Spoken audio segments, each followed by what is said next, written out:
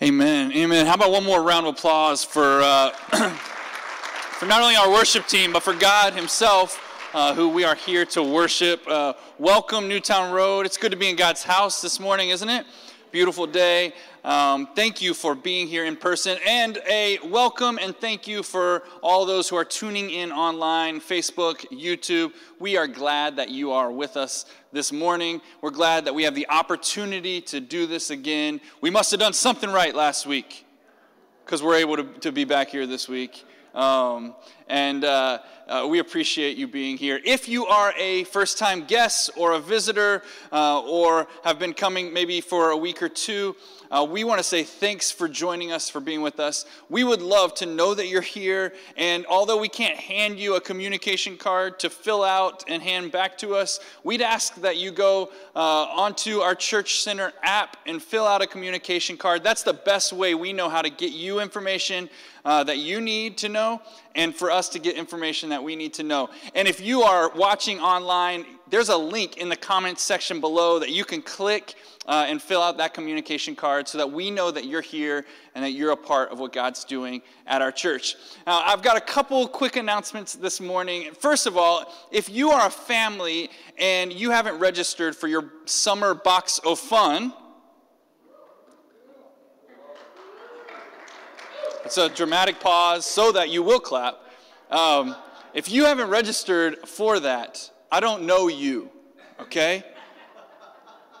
But grab one of those. Our team, Heather and her team, worked really hard putting those together, so thank you, Heather. And those are amazing. Our family has loved it so far. And we just registered for 4 extra boxes for our neighbors. So if you have neighbors, family members, kids you see on the street, I don't know, teammates, friends, that you would like to use those boxes as an outreach to them, please register for those. Grab those. We would gladly give you a few extra boxes for that. Secondly, this morning, after this service, there's going to be a congregational meeting. And so I'm going to let Pastor Matt kind of explain a little bit more about that when he gets up here. But I just wanted to remind you about that meeting right after this service this morning. I would ask that you continue to register for these Sunday morning gatherings. We know that's not ideal, but just to make sure that we are safe and doing everything we can, and to make sure that you don't show up and get turned away, that we have seats available for you, we ask for the time being to just register beforehand each week. That would be great. If you are here and ready and willing to give this morning of your tithes and your offerings, we want to say thank you. The faithfulness of our church and faithfulness of you has been amazing. There are boxes kind of hanging on the wall by the doors. As you exit this morning, you can give your tithes and offerings that way this morning. Again, we are glad that you're here. We look forward to seeing what God does through his word. I'm going to hand it over to Pastor Matt. All right, thank you, Tyler. It is good to see you here this morning, and cannot wait to see what God is going to do with our time together. So whether you're here in person or tuning in via the live stream, thank you for being here and being part of that. Like Tyler mentioned, we are going to have a congregational meeting immediately following the service. And just so you're aware, we're going to be hitting a financial update, which is going to be some really encouraging news. And then we're also going to be talking about a policy that the elders have been kicking around for a long, long time that we plan to implement. And that one might not be suitable for all of our youngest viewers. And so we're going to give some time at the end of the service for those of you with little ones who would choose to step out to do that. But then we're going to give that update in about 5 minutes after the service is over today. So last week, we jumped into a new series on the church, and we called it Essential. And I don't know, maybe you'll recall that we did that in order to remind ourselves that even with all that is changing and different and missing in the world, the most essential things about our church fellowship are still there. The most essential things haven't been hindered. They haven't been thwarted. In fact, they've actually strengthened through all of this. Because God has this wonderful way of taking trials and bringing perseverance and faith to us in all of that. Which is why we say like we can count the joy in every battle, because we know that's where he'll be. Because James tells us to consider it joy, my brothers, when you face trials of many kinds. Because we know that through the trial produces perseverance and faith in our lives. And the same has been true in our church. The most essential things are still here. They haven't been hindered. Last week we talked about the essential nature of our church. What is a church and what is it like? And we talked about how the church was like a family, and it's like a flock, and it's like a body. It's like a field, it's like a vine and branches. It's like a lot of different things. Today we're going to talk a bit about the members of the church, how each one is important and has a part to play.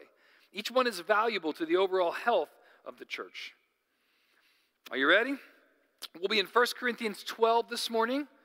1 Corinthians 12, if you brought your Bible, 1 Corinthians 12, verse 12 is where we're going to start. And if not, you can read along behind me on the screen. Here's what Paul says to the church at Corinth, which had its own issues, by the way, with division and some other discord.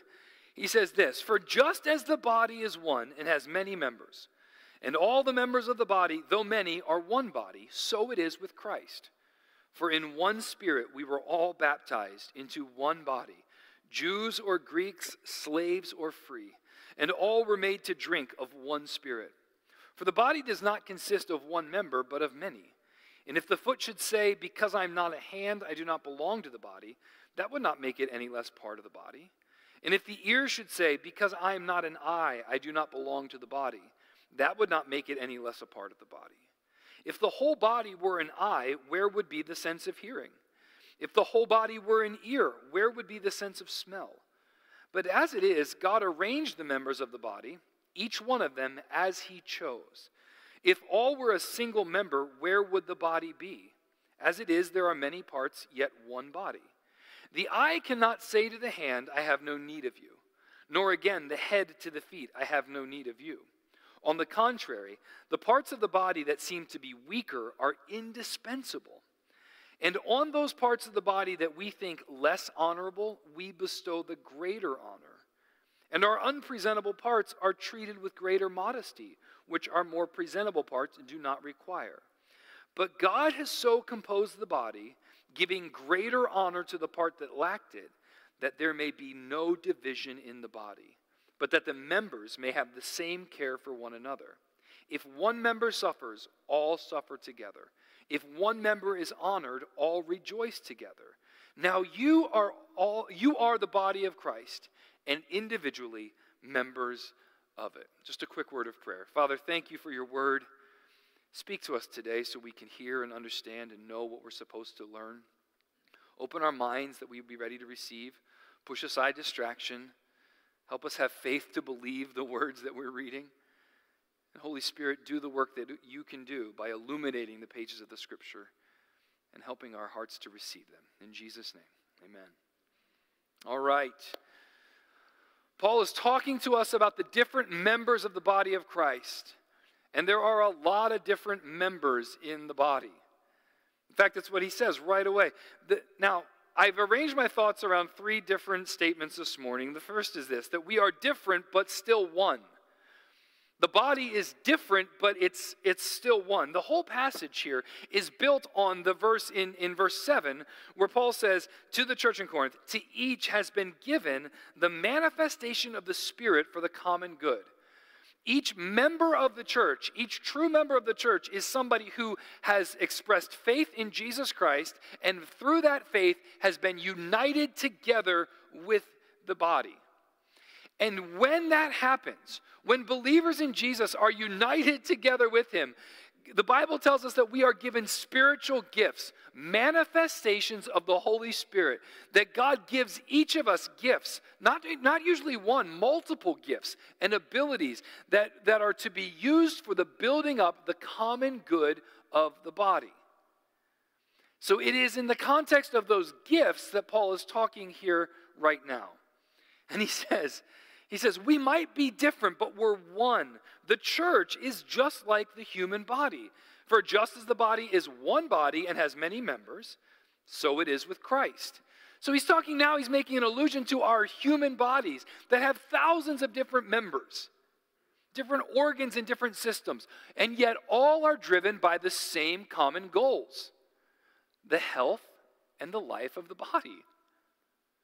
You see, the body grows and is healthy when all the systems and all the parts are working together. But when they stop doing that, then you need medical help. Right? When the organs shut down and wage war against the rest of the body, then there's a problem, and you need to seek some outside assistance. He said it's like that with our body. Our bodies are made up of many members, but there's really just one body. And the same is true of the church, those in Christ. There's a lot of different members, but we're still one. We have this one corporate identity as the body of Christ. And he says that there is unity in the diversity. It is God's design, it's God's plan, it's his perfect wisdom that the church family should be diverse. They aren't and should not be completely and utterly the same. See, unity is not uniformity. Did you hear that? Unity is not uniformity. That doesn't mean that we're all robots. That doesn't mean we think the same on every specific issue. That doesn't mean our experiences are the same in everything. It doesn't mean our tastes, our desires, our expressions of worship, our backgrounds, our personal convictions. There's a spectrum of differences that make up the body, and that's actually by God's design. There's a reason opposites attract. We don't often like the people just like us. The truth is, those of you who are parents, I would guess that the child that you have the most strain with is probably the one that's most like you. How boring would it be if the whole church were the same? We need that diversity. How boring would it be if our families were all the same? No, as it is, the family is diverse. Again, those of you who are parents, you ever look at your kid and go, where did you get that from? Because it didn't come from me, and I know it didn't come from her. Where in the world did that come from? There is diversity in the family of God. It's actually by God's design. He wants it that way. And guys, the more diverse the congregation is, the greater the testimony to the power of the gospel to take disunified people and make them one. Now, the unity of the church body isn't a unity based on common worldly experience. We talked about that a little bit last week. It's a oneness and a closeness that is spiritual. It's a relationship with God rooted in the baptism of the Spirit. And when we come to faith in Christ, we are all baptized into the Holy Spirit, baptized into one Holy Spirit. There's not multiple Holy Spirits. There's one. He's a part of the Trinity. He is a person, and we are all baptized into him. So we have this unity that is not worldly unity, not based on common experience in that way, but a common Savior. And Paul says this is crazy. He says, even though we're different, we are one in Christ. He says, Jews and Greeks, slaves and free. Now, we don't want to read over that without thinking about the enormous chasm that exists between the Jewish people and the Gentile people. There was a lot of animosity there. There is a lot of bitterness. There's a lot of history there. And Paul says, no, that because both Jews and Greeks and Gentiles were baptized into the same Spirit, there's a unity there. In fact, in Ephesians, he talks about this. In the second chapter of Ephesians, Paul says that through Christ, that a dividing wall of hostility has been torn down. And God did, through the death of Jesus, what couldn't be done any other way, creating one man where two once existed. Where Jews and Greeks once stood, now there is one body of faithful followers of Jesus. Look at these opposing groups that everything in their world tells them they should be separate. God says, no, you're together and you're one because of my Spirit. So the spiritual unity we share binds us together even when most things in this world tell us that we should be separate and different. And we talked a little bit about that last week too. I won't bore you again. All right. So we are different, but we're one. Secondly, I think what Paul is saying to us is we are different, but we are not competing.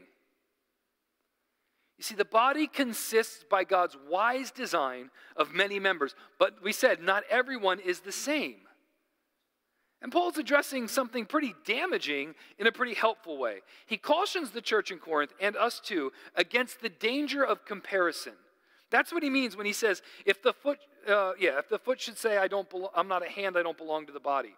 Or if the ear should say, because I'm not an eye, I don't belong to the body. They're comparing themselves with the other members of the body. And because they don't have the same giftedness, because they're not being used in the same way, they start to feel like they're not a real valuable part of the body. There's a danger in comparison, which is why it's not wise to compare ourselves. And the danger of comparison is you're walking this tightrope, and if you're not careful, you're going to fall off on one side or the other. And you can fall off onto the side of despair. Because sometimes, guys, we look at other people's giftedness, other people's ability, we see the way God has used them in our lives, and we begin to get discouraged because we don't think we can do that for other people. And so we think, well, I wish I was gifted like that person because that person's been such a blessing to me. I don't think I'm a blessing to anybody. You know, the reality is the people that bless you most are people who are gifted in different ways than you. It's the most bizarre thing. When God really wants to shake me and wake me up and show me something that I've not seen before, he usually chooses somebody who's very different than me. But we start to think that I don't have those gifts, so God can't use me. And then we start to think that I don't have a place. I don't have a purpose. I don't have any gifts that God might use to build up the church. Who am I? We get that whole Eeyore, the dark cloud hanging over us all the time. So we don't want to compare ourselves because it's possible that by comparing, we might lose heart and think that we don't have gifts to give to God that would bless the church. But there's another danger. So not only do we run the risk of getting or falling into despair, we also run the risk of pride. When we start to compare our gifts and our sacrifice and our service with what other people are doing in the church, we start to think that we're pretty special. Man, this place is really lucky to have me. I tell you what, with all this work I'm doing here, this is the reason we're doing well as a church, because of my efforts. And if I wasn't here at my post, man, what a hole that would leave. My goodness, I don't have to tell you how foolish that is, right? The church is bigger than any one of us. Any personality, any leader, any giftedness, the church is way bigger, way broader, way more deep and enriching than just that. So when we compare ourselves, we could fall into the trap of despair or the trap of arrogance and pride. And both of those don't honor the Lord. Both of those are discouraging. Both of them harm the unity of the church. They don't build it up. Now, I would offer this caveat. I think there is a place for comparison in certain areas. And I would look at the area of spiritual maturity. If there are people in the fellowship who possess a great level of maturity, it is wise to compare your life with theirs and seek to honor God by following their example. When Paul says, "Follow me as I follow Christ," I would look at that. When we look to the older men and older women in the congregation to see how we are to live life, people who've been walking with the Lord a long time, who have maturity, it's wise to compare their lives with ours and seek to honor that example. But other than that, we should push aside these comparisons. We're not competing. We're not competing. Verse 17 and 18, in God's wisdom, God created diversity in the church by his design, arranging each part as he chose. And if we were all the same, the body would be limited and hindered. So we're different, yes, but we're still one. And we're different, yeah, but we're still on the same team.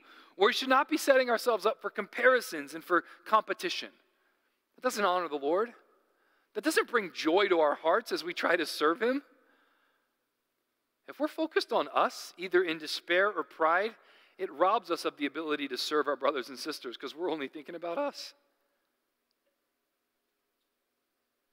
And in that way, it's two sides of the same coin, a self-focus. No, we're different, but we're not competing. In the diversity of the gifts, God has built a wonderful fellowship. And in the diversity of the gifts, the fullness of the church family is seen. Number 3, we're different, but we're not independent. No member of the body, no person can claim to be independent of the other members. The eye can't claim that he doesn't need the hand. The head can't say, I don't need the feet. But think about that. Does the eye really need the hand? I mean, I got two eyes. I can see just fine. My hands don't really contribute to the function of my eye. A couple years ago, I started coming down with iritis, which is like this weird old man issue that I have.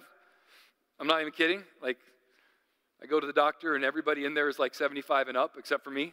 And so I have this issue with iritis. My iris, it gets inflamed it's really sensitive to the sun, and I can't see real good, and it gets blurry and cloudy, and it's a mess. And you know what happens? I need my hands to apply the drops. My eye doesn't need my hands for basic function when it's healthy, but when I have a need, the other members of the body are able to provide healing. That might be a way to interpret that a little bit. You might say, well, in my giftedness, when I'm serving it out of joy and gladness, I can do that under the power of the Spirit, and there's not a lot that's lacking. I can do that faithfully. But when you're in need, you draw help from the other members of the body. The head can't say to the feet, I don't need you. And for an example of that, just get up and try to go to the bathroom at night. When you're stumbling through the dark and you kick your toe on the corner of your dresser, mumbling under your breath, stumbling into the bathroom. The head needs the feet. The feet need the head, or else you're not getting anywhere. And then he says, the ones that appear weaker or less visible, they often are more important. You can't see my heart, but it's quite an important member of my body. Thankfully, it's on the inside where it's supposed to be. If you could see it, there'd be a problem. You'd be able to tell if something's wrong with it, but you don't get to see it.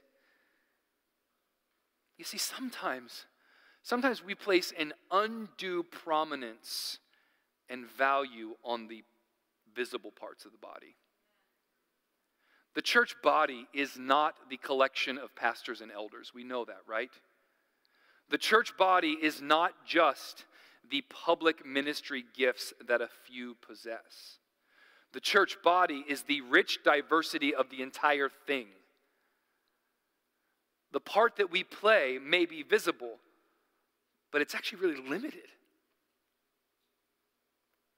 The body's bigger than just the presentable pieces. And the parts that we might consider dishonorable, we cover up and we treat with greater discretion and modesty. God's plan is that there would be no division in the body. That's what he's getting at. Pride and arrogance, despair and discouragement, backbiting and slander, anger and malice, all of that needs to go away. Unity is what was important in the church at Corinth, what was necessary in Corinth. It's what's necessary today. We're one body, and in what happens as we share that corporate identity because we are part of this body, then we start to have corporate experiences and corporate reactions. So that when one of us suffers, we all suffer together. When someone gets sick, we all pray for healing. When someone passes away, we all mourn together. And when somebody is honored, we rejoice together. We celebrate together.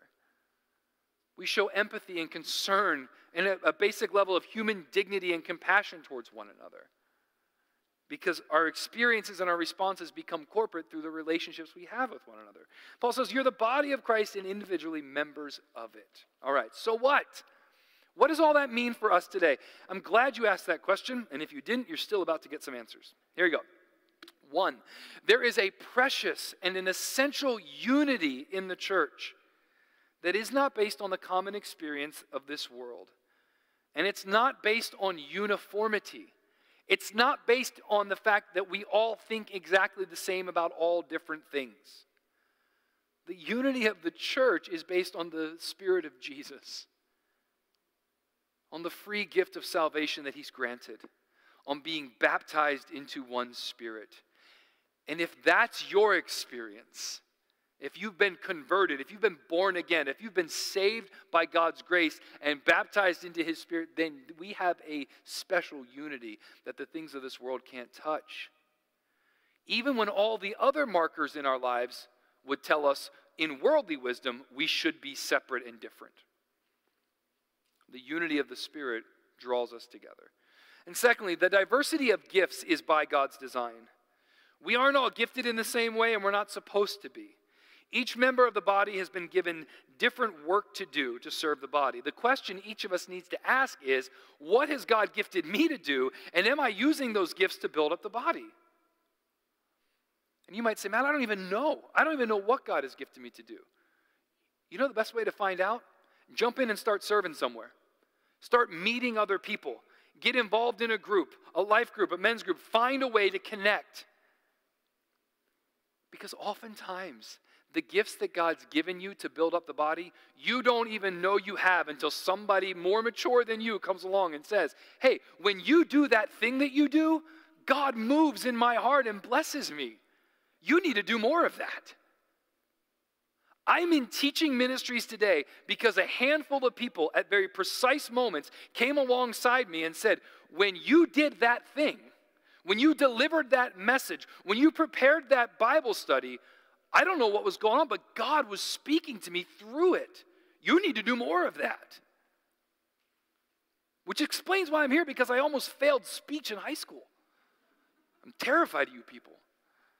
We're all gifted differently, right?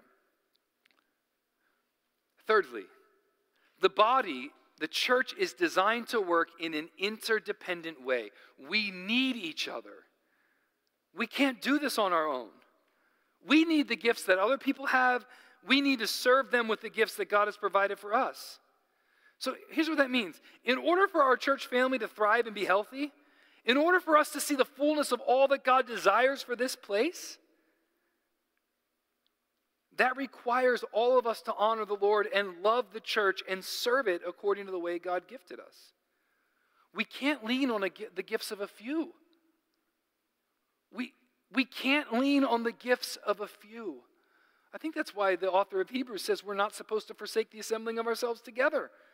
Because when we serve each other as we're fellowshipping together, we stir each other up to love and to good deeds and faithfulness. We build up the body. And if I could be so bold, when you're not here, we miss you. And not just I miss seeing you. When you're not engaged in the life of the church, we miss what you bring.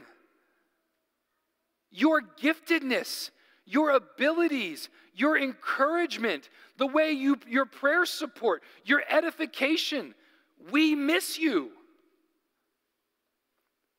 What this requires, if we're going to be obedient to this, what it requires of each of us is a death to our own desires and a prioritization of the church family. We have to be willing to sacrifice and serve.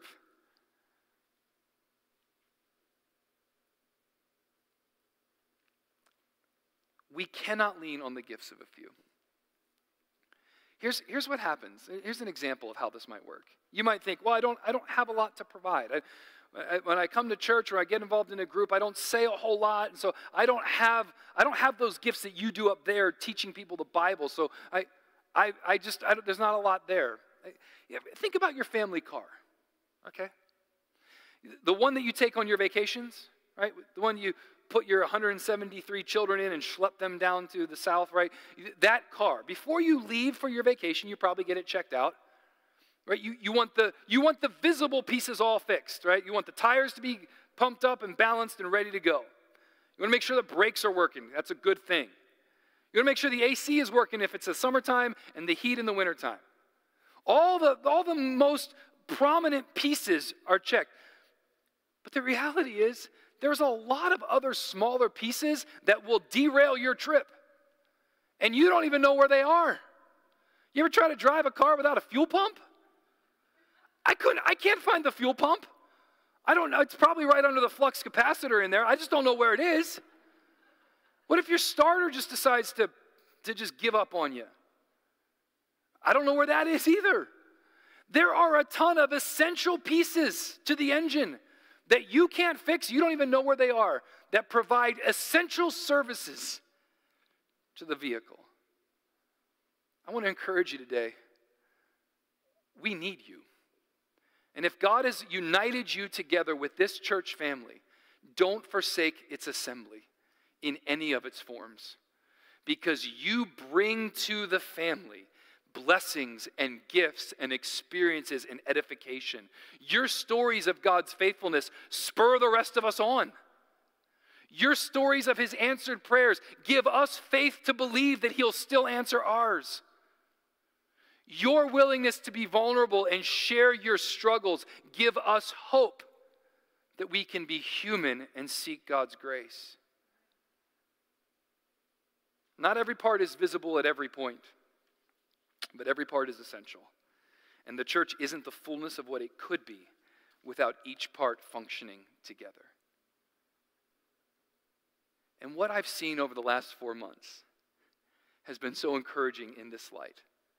Because for the last 4 months, we've restricted the visible parts of the church to literally a handful of people. It was me and Tyler and Heather. And those were the ones we were seeing every week in and week out.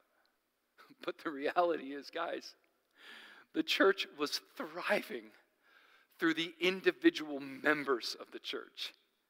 And to hear the stories of sacrificial giving to meet the needs, to hear the stories of people dropping groceries off at the houses of those who were in need, or giving rides to and from doctor's appointments and the hospital. Your contributions to our 20 fund, which today sits at just $20,000, have allowed us to give to local families and organizations in need. Your prayer support to encourage each other, the sharing together of what God is teaching us, serving now in new ways that we're back on campus, all of that. Guys, that wasn't the public members of the body. That was the body serving and caring for each other, building itself up together in love. Because you were faithful to God's calling in your lives. All of that gives me hope. It gives me hope for this next season, that maybe God, through a pandemic, has recalibrated our minds to ask those big questions. What do I have? What's been given to me? And how can I use it to bless the church? And may God help us to do that. And I'm just dreaming about what that means for the next season, as the body is serving together, each for the same goal, to build up the body, to exalt Jesus, to bring life and vitality and growth. What might the Lord do in this place? Let's pray. Father, thank you for your word, the challenge, the encouragement it is. Thank you that each of us, God, has been given a place here at the table, a gift, an ability to serve. And I pray that you would strengthen us for service. Make us faithful in the gifts. Help us to prioritize the church gatherings in all their forms. Help us to not forsake the assembling of ourselves together, because we realize the value and the essential nature of that gathering, that we need the gifts of our brothers and sisters, and they need ours. I pray that as we are able to gather, that we would continue to build each other up, strengthen each other, stir each other up to love and to good deeds.